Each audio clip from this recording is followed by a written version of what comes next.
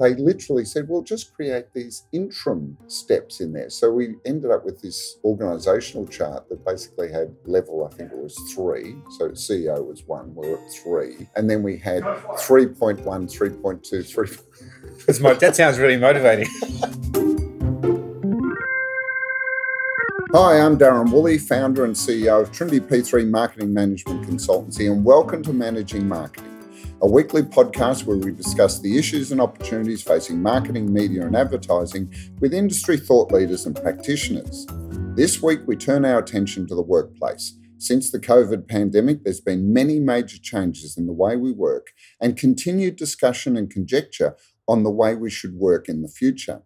But no matter if you're a work from home or a return to the office or somewhere in between, you'll enjoy my conversation today with Liam Walsh, who returns to the Managing Marketing podcast.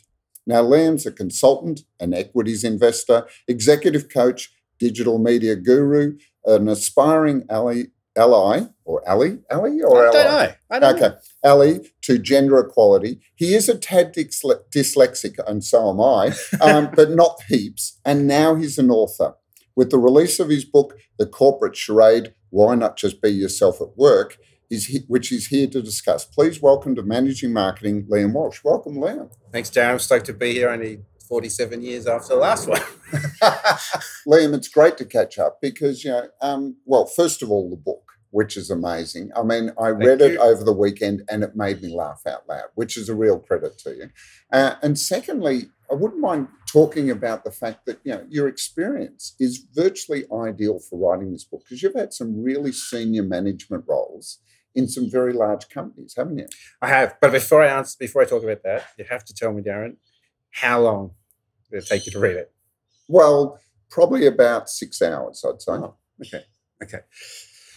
Why? I thought it would have been, I think it's got a writing age of 4. So I think you can get through it pretty quick. Oh, yeah, I'm a very slow reader. I'm actually one of those people that moves my lips as I read still. So that's I like the Homer Simpson model is a great model. So, yeah, I have worked for a bunch of pretty successful companies. I normally end up working for American companies because I'm like a interpret for Americans how to enter and work with Australians because Australians tell the truth. Americans are more exciting in general with the narrative.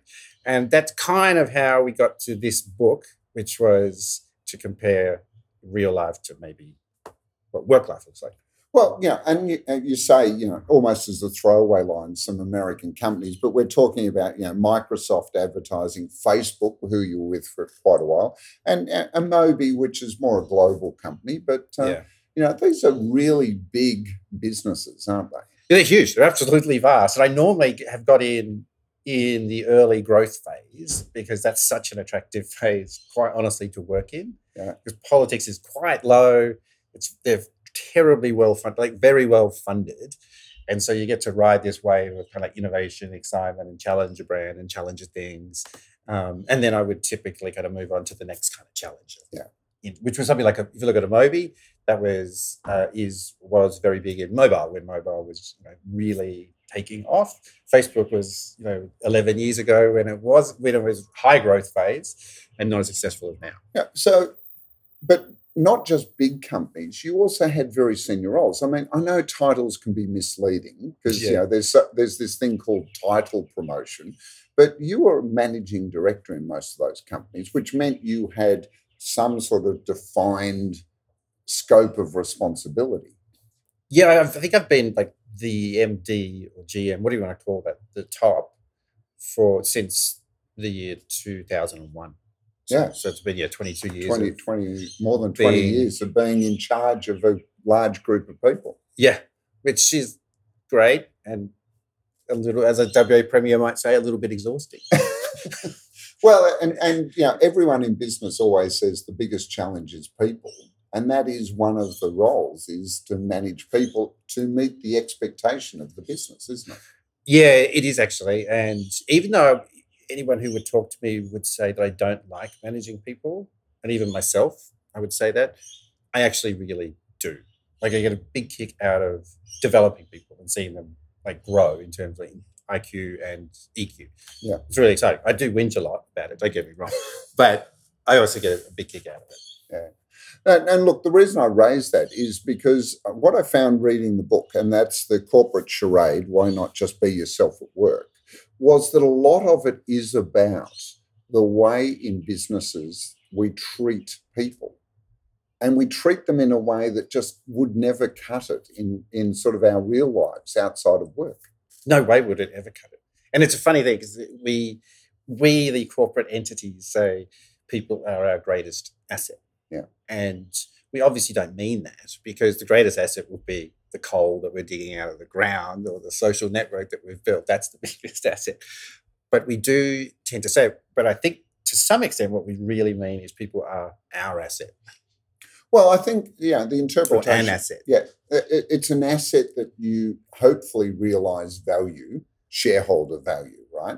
But it's not an asset that you can sell. It's certainly not CapEx. No, it's not CapEx. It's OpEx, because you can't actually realise the value of them by selling them, because I think that's called slavery. Yes.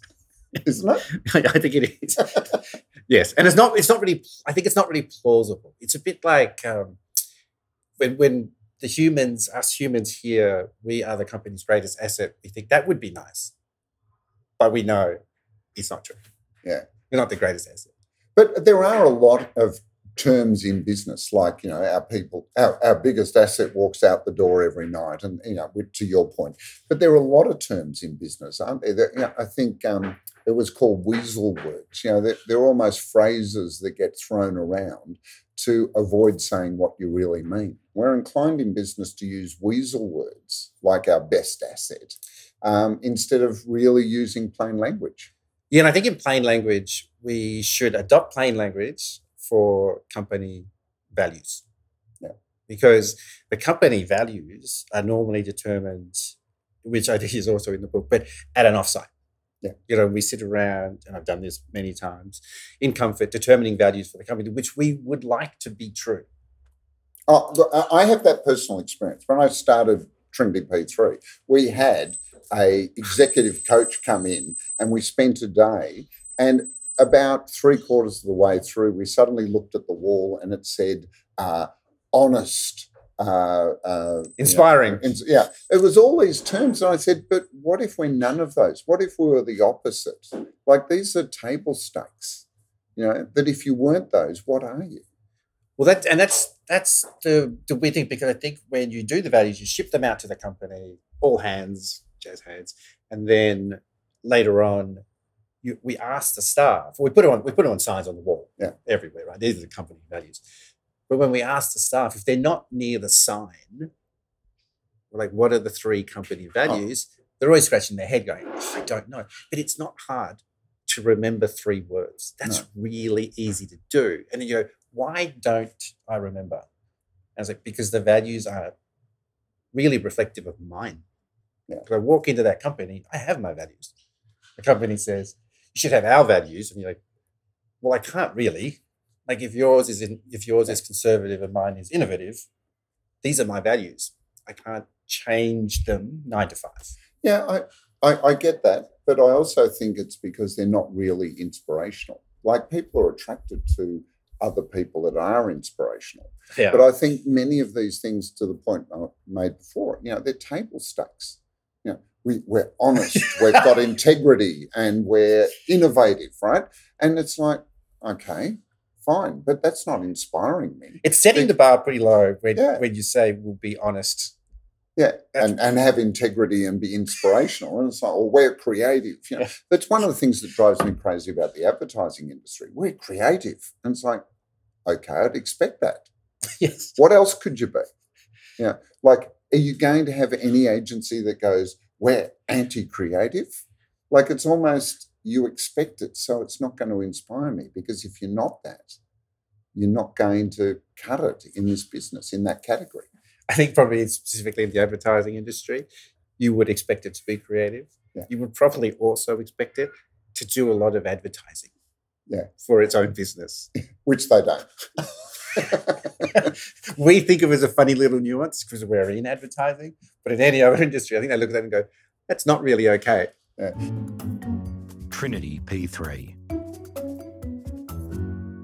Now, Liam, the thing about the book is that, we're talking about marketing, media and advertising, but this actually has application way beyond that category. And I love the fact that you've dealt with all of the many aspects of business generally, recruitment, value statements, what else? Business cases. Developing business cases, which I thought was brilliant. What was the inspiration? At what point did you sit down and go, there needs to be a document that captures all of the sort of anomalies between the way we behave and the way people behave? So probably two things. One was not very personal, but it was one-on-one. And I hired a friend to come in and solve a problem with AdOps or something. He's a brainiac. And our AdOps wasn't working. And so anyway, 2 weeks later, I saw him and I said, how's it going? He said, it's great. He goes, it's weird working with you though, because you're my friend. And I went, oh, what's weird about that? He goes, you're exactly the same at the pub as you are at work. And I went, well, who else would I be? And he goes, anyone else. This is not what I'm used to. I said, is it a problem? He goes, no, I love it. It's great. I like working with someone who's real. I'm like, oh, okay, no big deal, walk away. That was kind of the starting point to go, actually, why am I anomalous, if that's a word, to others? And I am. And then that started getting me thinking about when I do work and interact with people, particularly with clients, the rules of engagement are so strange.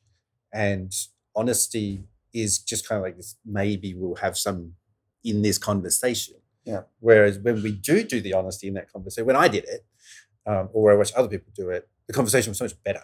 Yeah. Like this conversation, right? It's just very honest. There's not nothing sinister or political in it. It's just a conversation. No, it's really interesting you say that because, there's a famous saying, which is once you master sincerity, anything's possible. Yeah. Right? Yes. And there are so many people that, through my career in advertising and now consulting, where you run into people that you almost detect the lack of sincerity because they're being someone that doesn't feel genuine. It doesn't feel like they're being a real person because they've put this costume on and they're playing the role of a managing director or a creative director or whatever.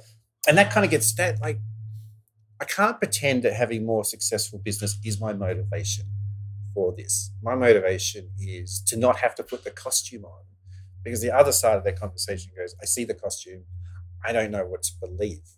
And that's just a terrible way to spend hours and hours and hours every day.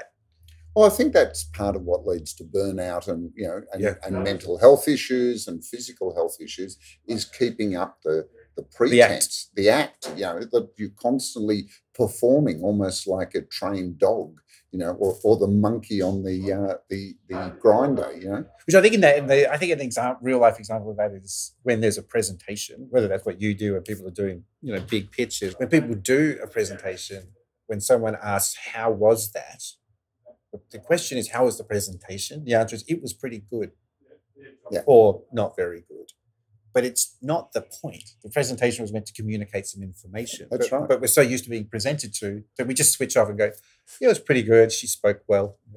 But what was it about? Yeah. Look, I love the fact that you've pulled that out because we see this all the time. And I find generally men are more focused on their performance, right, than women who are inclined to be, taking in how it lands on the other side of the table. And I actually had a pitch where I was walking the agency out afterwards and the men were all slapping each other. Oh, that was great. You did really well, right? Close to the bone. And one of the women said, in fact, I think the only woman in the panel turned around and said, no, I'm not sure the client really bought it. And they're like, oh, don't be stupid. Like it was almost, didn't you see how good we are? And I think that's really important. Great communication comes from not by how well you say something, but by how well the person listening to it embraces the information and processes it. Yeah. Well, normally they're good. A lot of it's just listening. Yeah. It's just presenting. But you're right, it is about how they feel. And normally they feel like an audience. It is also a lack of honesty. There is a thing in society where we don't give honest feedback on how we're feeling.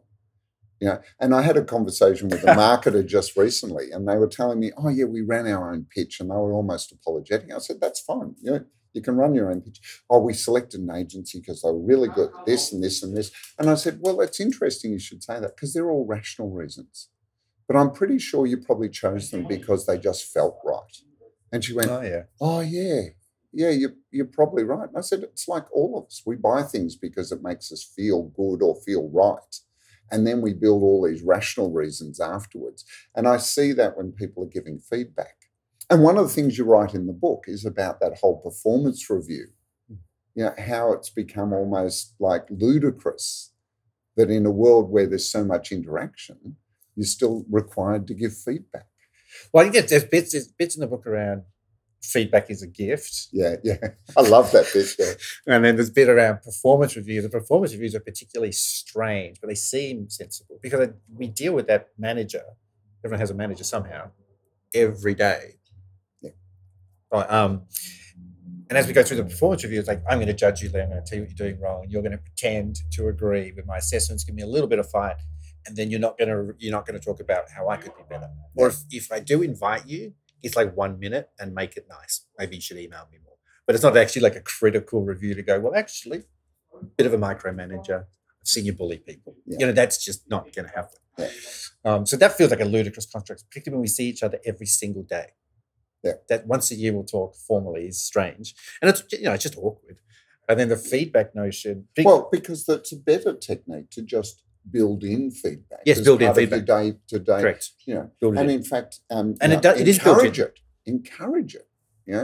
Here's what I want to do, or here's what I'm planning to do. What do you think? Yeah. How well would this work? And that's kind of like I think having worked in some really massive, enterprises that have $100 billion in cash in the bank right now, that notion of feedback is a gift in large enterprise is a really strange concept because it's sort of, without being dramatic, a bit weaponized. Yeah. So you say, I've got some feedback for you, Darren. I think you make people intimidated and scared, and you just have to take that feedback as gospel. If you say, I don't, I'm actually highly empathetic and I listen, then I will say, you're not taking the feedback, Darren. So you have to take the bloody feedback. Yeah. And so that's where in a smaller company, you might get feedback. What you're talking about, just ongoing feedback.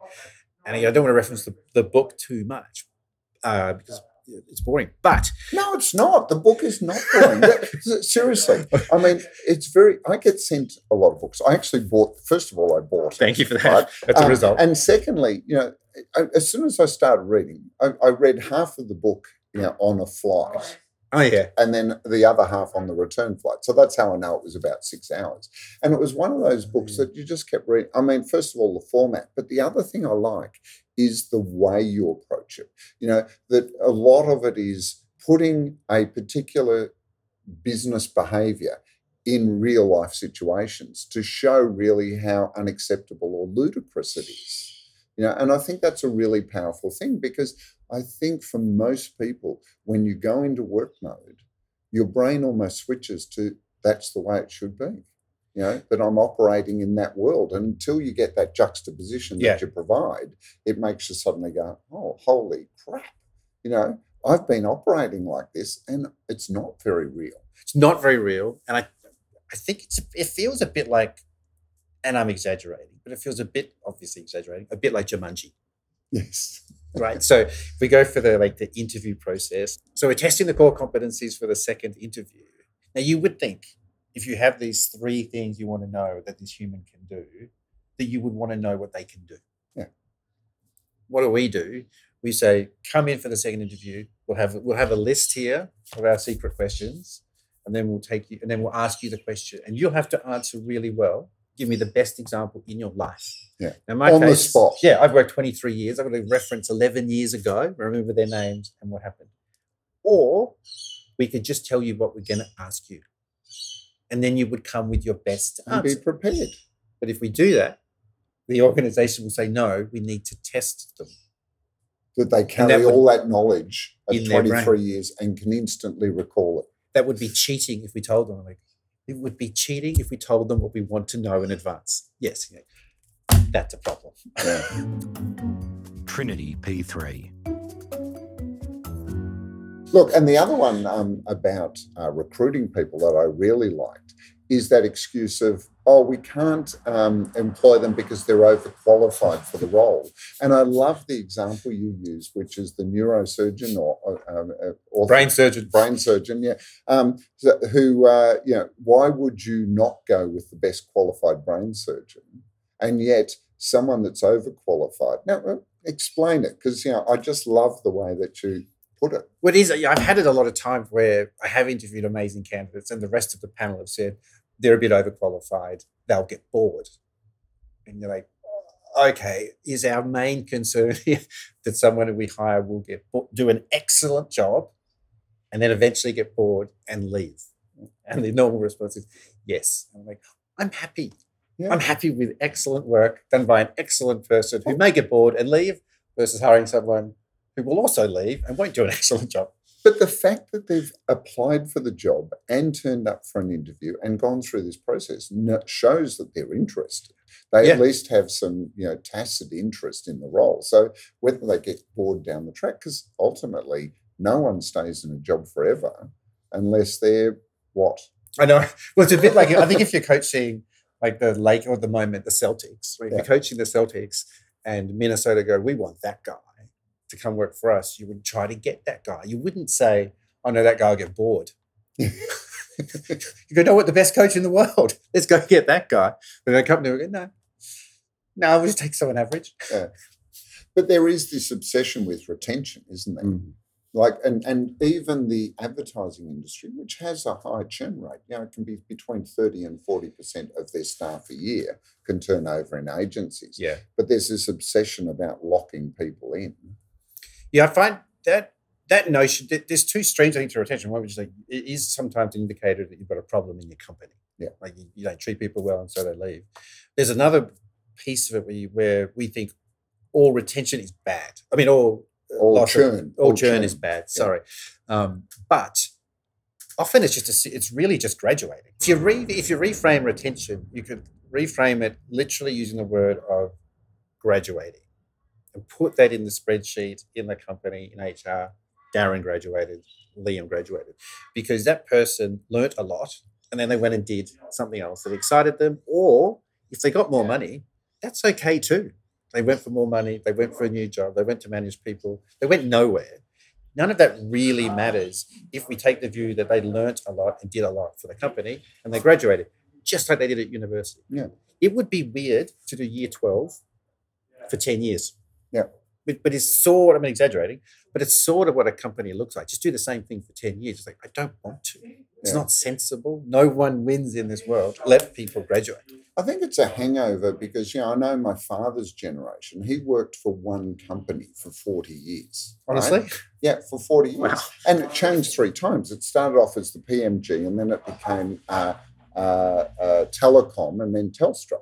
So he worked for one company with 3 different names, but for 40 years. And he just, had this career path where there was incremental steps every 3 to 5 years. And they had it, he had this, what he felt was a career plan. But it's much harder today for any organisation because we've flattened that organisational structure, And then, and you highlight in the book, the way we've overcome that is created these fake steps within that structure. It is so strange. None of that is all true. And in some companies, they actually have this. So they want it to be flat. The problem is the employee goes, I want it to be flat too. And then after a year, they want to get promoted. You can't get promoted and do anything because it's flat. So they've created these levels, which exist. So you'll have a job title like project manager, level something. And normally it's a secret. And you can't tell your colleagues what level you are or you'll get a warning. Yeah. So and you all get promoted on the same day. And then they say, Liam, you're now a project manager. We've promoted you to project manager. Yeah. So it's just this really awkward construct. It's fake. And when we go home, I say, honey, I got promoted. She's like, sounds the same.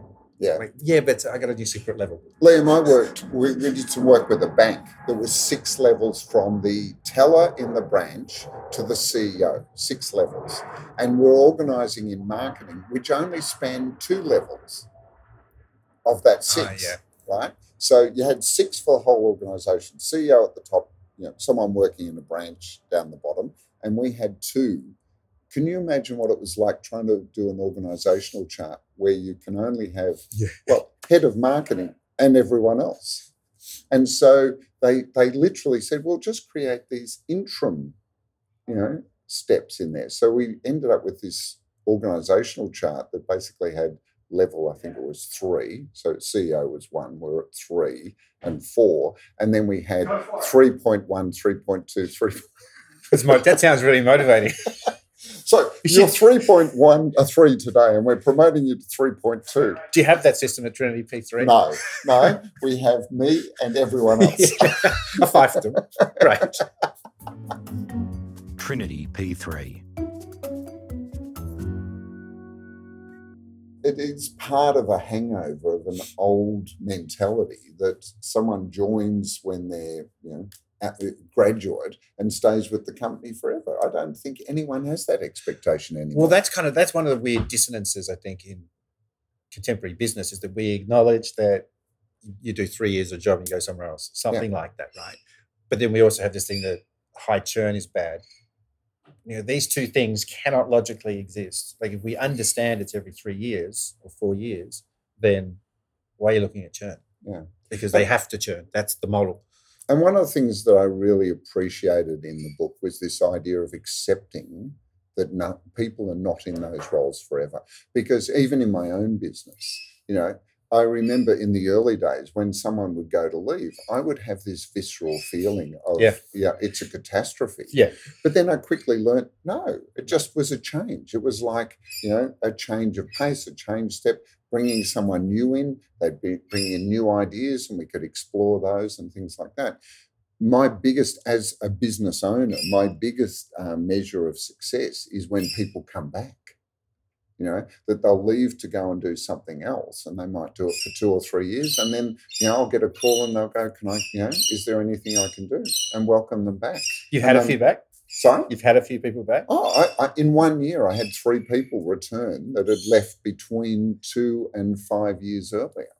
And that's great, because what they often come back with is a new perspective, because they've often gone back out into the advertising marketing industry, and then they bring that sort of knowledge back into Trinity P3. Because that's not radically dissimilar, and everything I'm doing in this is comparing it to real life, as you know. Yeah. But that's not radically dissimilar to not having seen a friend for 9 months. Yeah. And then you say, "Hey, Darren, let's catch up." That's not awkward. You may not have seen them for 9 months, but it's not awkward. Yeah. But normally, what you're doing, discussing there, where I brought them back in, that's almost revolutionary. Like, oh my God, they came back, but it shouldn't.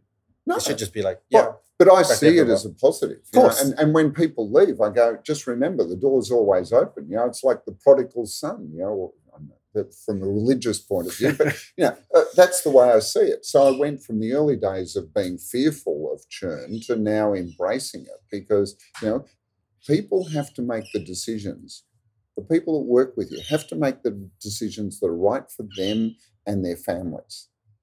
And as an employer, you can't be in a position of trying to stop them doing what's right for them. You shouldn't. Yeah. You shouldn't. Yeah. We sort of do. Yeah. Well, and you've got a good example there of where, someone that they want to keep says, I'm leaving. And what do? Oh, we've got a plan, but we'll show you tomorrow. I love that. I actually had one of the guys who I coach. It happened to him like 6 months ago. It was so I burst out laughing when he came. He goes, "This has happened. I've resigned, like you said. We discussed, and now they've come back with, I've got a plan for me." And I just burst out laughing. He's like, "It's not funny." I mean, it is funny. They don't have a plan. There is no plan. He's like, "Oh no, they really seem sincerely. If they had one, they just would have given it to you. They would have said, here it is. This is the plan we meant to give to you." But they don't have one. It's just something they say. And then they have to scurry around for 24 hours and go, what else could we give them? We'll give them a new title. We'll give them a pay rise. We'll present it to them. Yeah. But it never works because the person wanted to leave. Well, and it's not true. And if it's got to the point where you've made a decision to leave, I think there's a big case of potential regret if you get lured to stay on. There is. Because psychologically, you've made that decision, I'm out the door. And what was that thing for Godfather Part 2? Just when you think you're out, they claw you back in. It's like that example. But it is just funny because normally if that thing about plans were true, there'd be all these plans everywhere. Yeah, that's right. Well, and a lot of organisations say we've got career path plans for all our staff, and you go, really? Not really. What, beyond 12 months? I can imagine they could have it for 12 months, but if you're making plans for the rest of their lives, seriously, that's a lot of wasted effort. I mean, the problem with all those plans is invariably, if you're the manager helping people with their plans, their plan is to get your job. Yeah. So it tends to be quite, your goals aren't really aligned to go, hey, I'm going to help you get my job. Yeah. It's not motivating. So that's one of the things, you've raised that, and it's not in the book. No. But this idea, another behaviour is that I see a lot in corporate is never employing anyone that could replace you. And that's the succession is the one reason why you should be doing that, isn't it? Hiring people that could replace you and should replace you eventually. Yeah. So, I mean, two things. Like, I've always hired people that I thought were at least as good, ideally better. Yeah. Not in any nice way, just because they'll do amazing work. Yeah.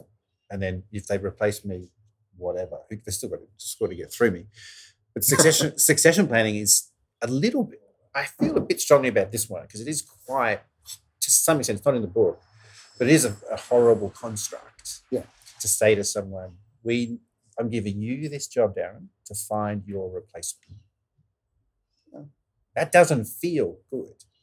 Because whoever you identify, let's say it's Liam's going to replace Darren.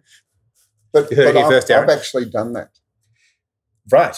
So when I was a creative director at J. Walter Thompson, they said, you need to appoint someone as your deputy. Oh, I've done it too. Deputy. Yep. And I put them in place knowing that they could easily replace me because that was me structuring my way out of advertising with a lovely big redundancy. Well, there you go.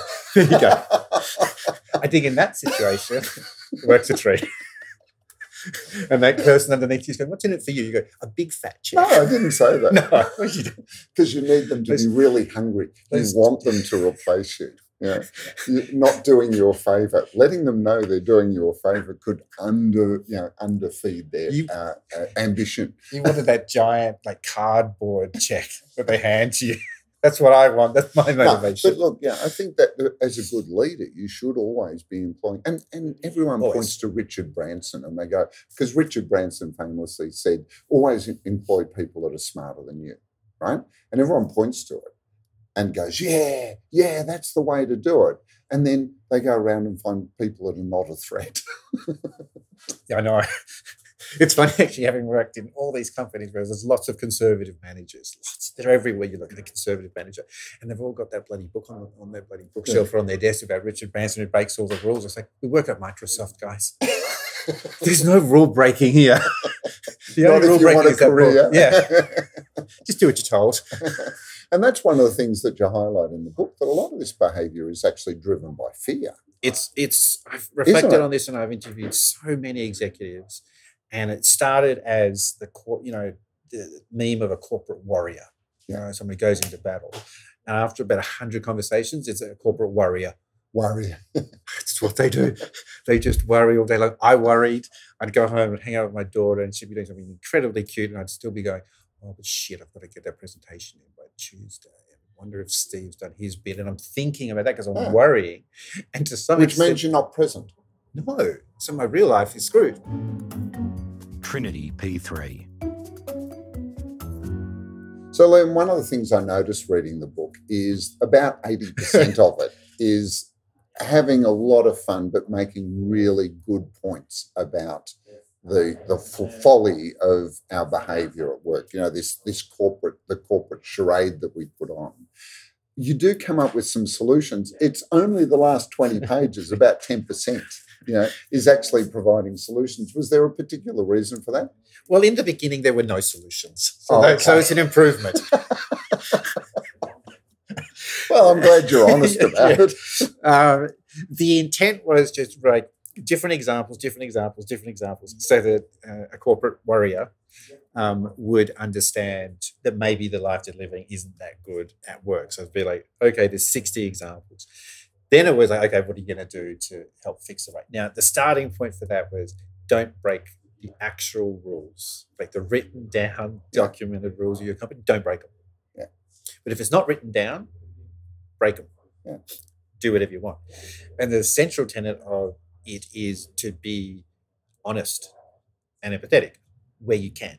Yeah. And so primarily what we're trying to say is create little circles of trust, probably your direct reports or if you're a direct report of someone else. If you all have an agreement that you will be honest with each other, that means, for example, rejecting meetings without getting worried about getting fired, or giving negative feedback without worrying about someone getting defensive because the person's just like, oh, we've got a circle of trust. We can work like this. And then the second part of it is to try to conceptualize practically what's the worst that could happen if you were just yourself. The worst that could happen is over time, they would get rid of you. But over time. And if the average tenure is 2 to 3 years, why do you care? Yeah.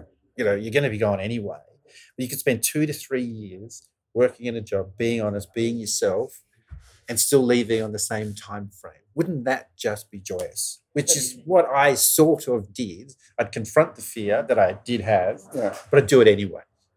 And I can see people around me going, you have no fear. I'm like, I have tons of fear, and I do it anyway because it makes me happy. So that's great because it reminds me of a conversation. I was in London and I was talking to a CMO, but he was no longer a CMO. What he'd done is he got to a point in his career where he got sick of having to play the politics of every big company that he worked in marketing for. And he resigned from the last job and he set himself up as a marketing consultant. But what he would do is he'd make a deal with the CEO on what it was that he wanted to achieve from a marketing perspective in measurable terms. And he'd say, I don't want to get paid a salary. I want to get paid commensurate with achieving that.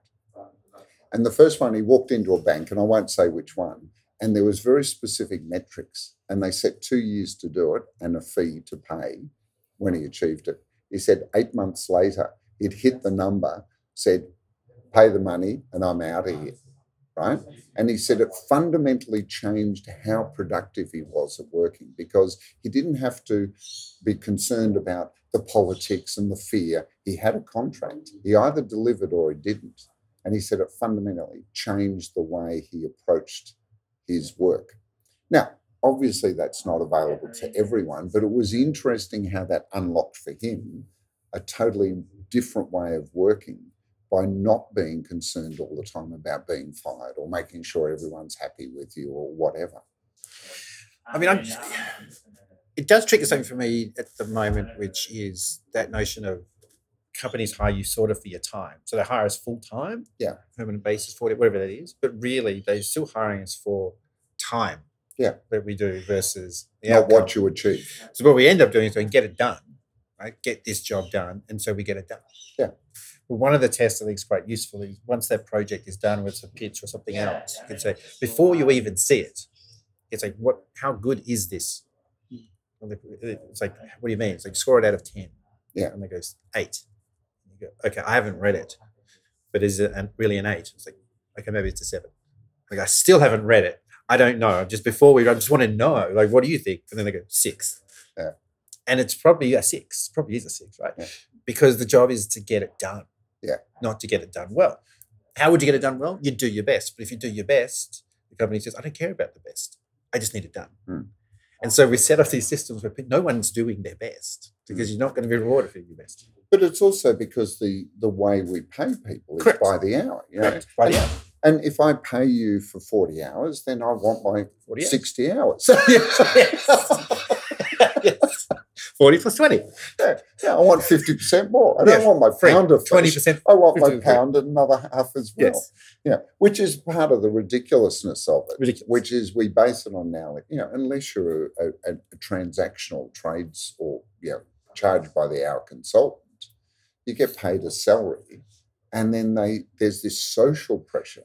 And I know this because I've had a number of young people say, they've come to me and gone, if I get up to leave the agency before 7 o'clock, I get dirty looks. Yeah.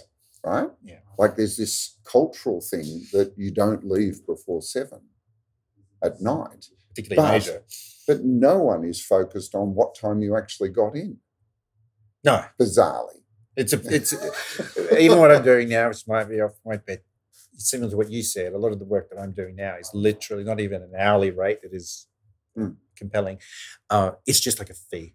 Yeah. And then how much work we do. I go, I don't know. To achieve Enough. a result, you get agreement about what is it that you want me to deliver. This conversation takes like 3 hours normally to kind of go, seriously, you're not going to commit to time? I'm like, I will make no commitment on time. Yeah. Just on what I'll do for you. And they're like, and it takes a while for them to kind of go, but can we call on you anytime? It's like, no, not anytime. Yeah. Quite frequently, but no, I'm not available for these things. This is what we're agreeing that I'll do. Yeah. I'll get it done. And invariably do tend to eventually go, okay. But it's confronting for them because I want time. Because we're used to this time basis, that it's not the quality of that time, it's the amount of that time. And if you can improve margin or profit, literally just profit by $2 to $3 million, I don't want an hourly rate to make $2 million for you. Yeah. That doesn't seem good to me. There's not that many hours in the year to be able to bill enough to. No. Look, again, I'll come back to this book because I have to say it's probably one of the best reads I've had from a business perspective in quite a while. So, but Thank you. Absolute credit to you. I can't recommend it more highly to everyone that's working in an environment that they're not feeling like they're being themselves. It's called the corporate charade. Why not just be yourself at work? Where's it available? Can people get it Amazon? And it's only on Amazon at the moment, but it's in hardcover, paperback and Kindle. And I'm resisting doing anything with voice because you're now hearing my voice. But if I can find someone with a good voice, a nice audible book could be. I know. Quite I good. just need to find someone's voice to do it. Yeah. Well, Liam Walsh, thank you very much. I wish you all the success. There's a last page says you're planning to write another one. Yes. I'm going to... Don't tell us. No, there's two. There's two. Fantastic. Well, look, absolutely recommend it. Thanks for joining us today on Managing Marketing. Before you go, I have got a question, though, and that is you have worked for some really big brands. I'm wondering if you're willing to share with us, from your perspective, which one was the most toxic?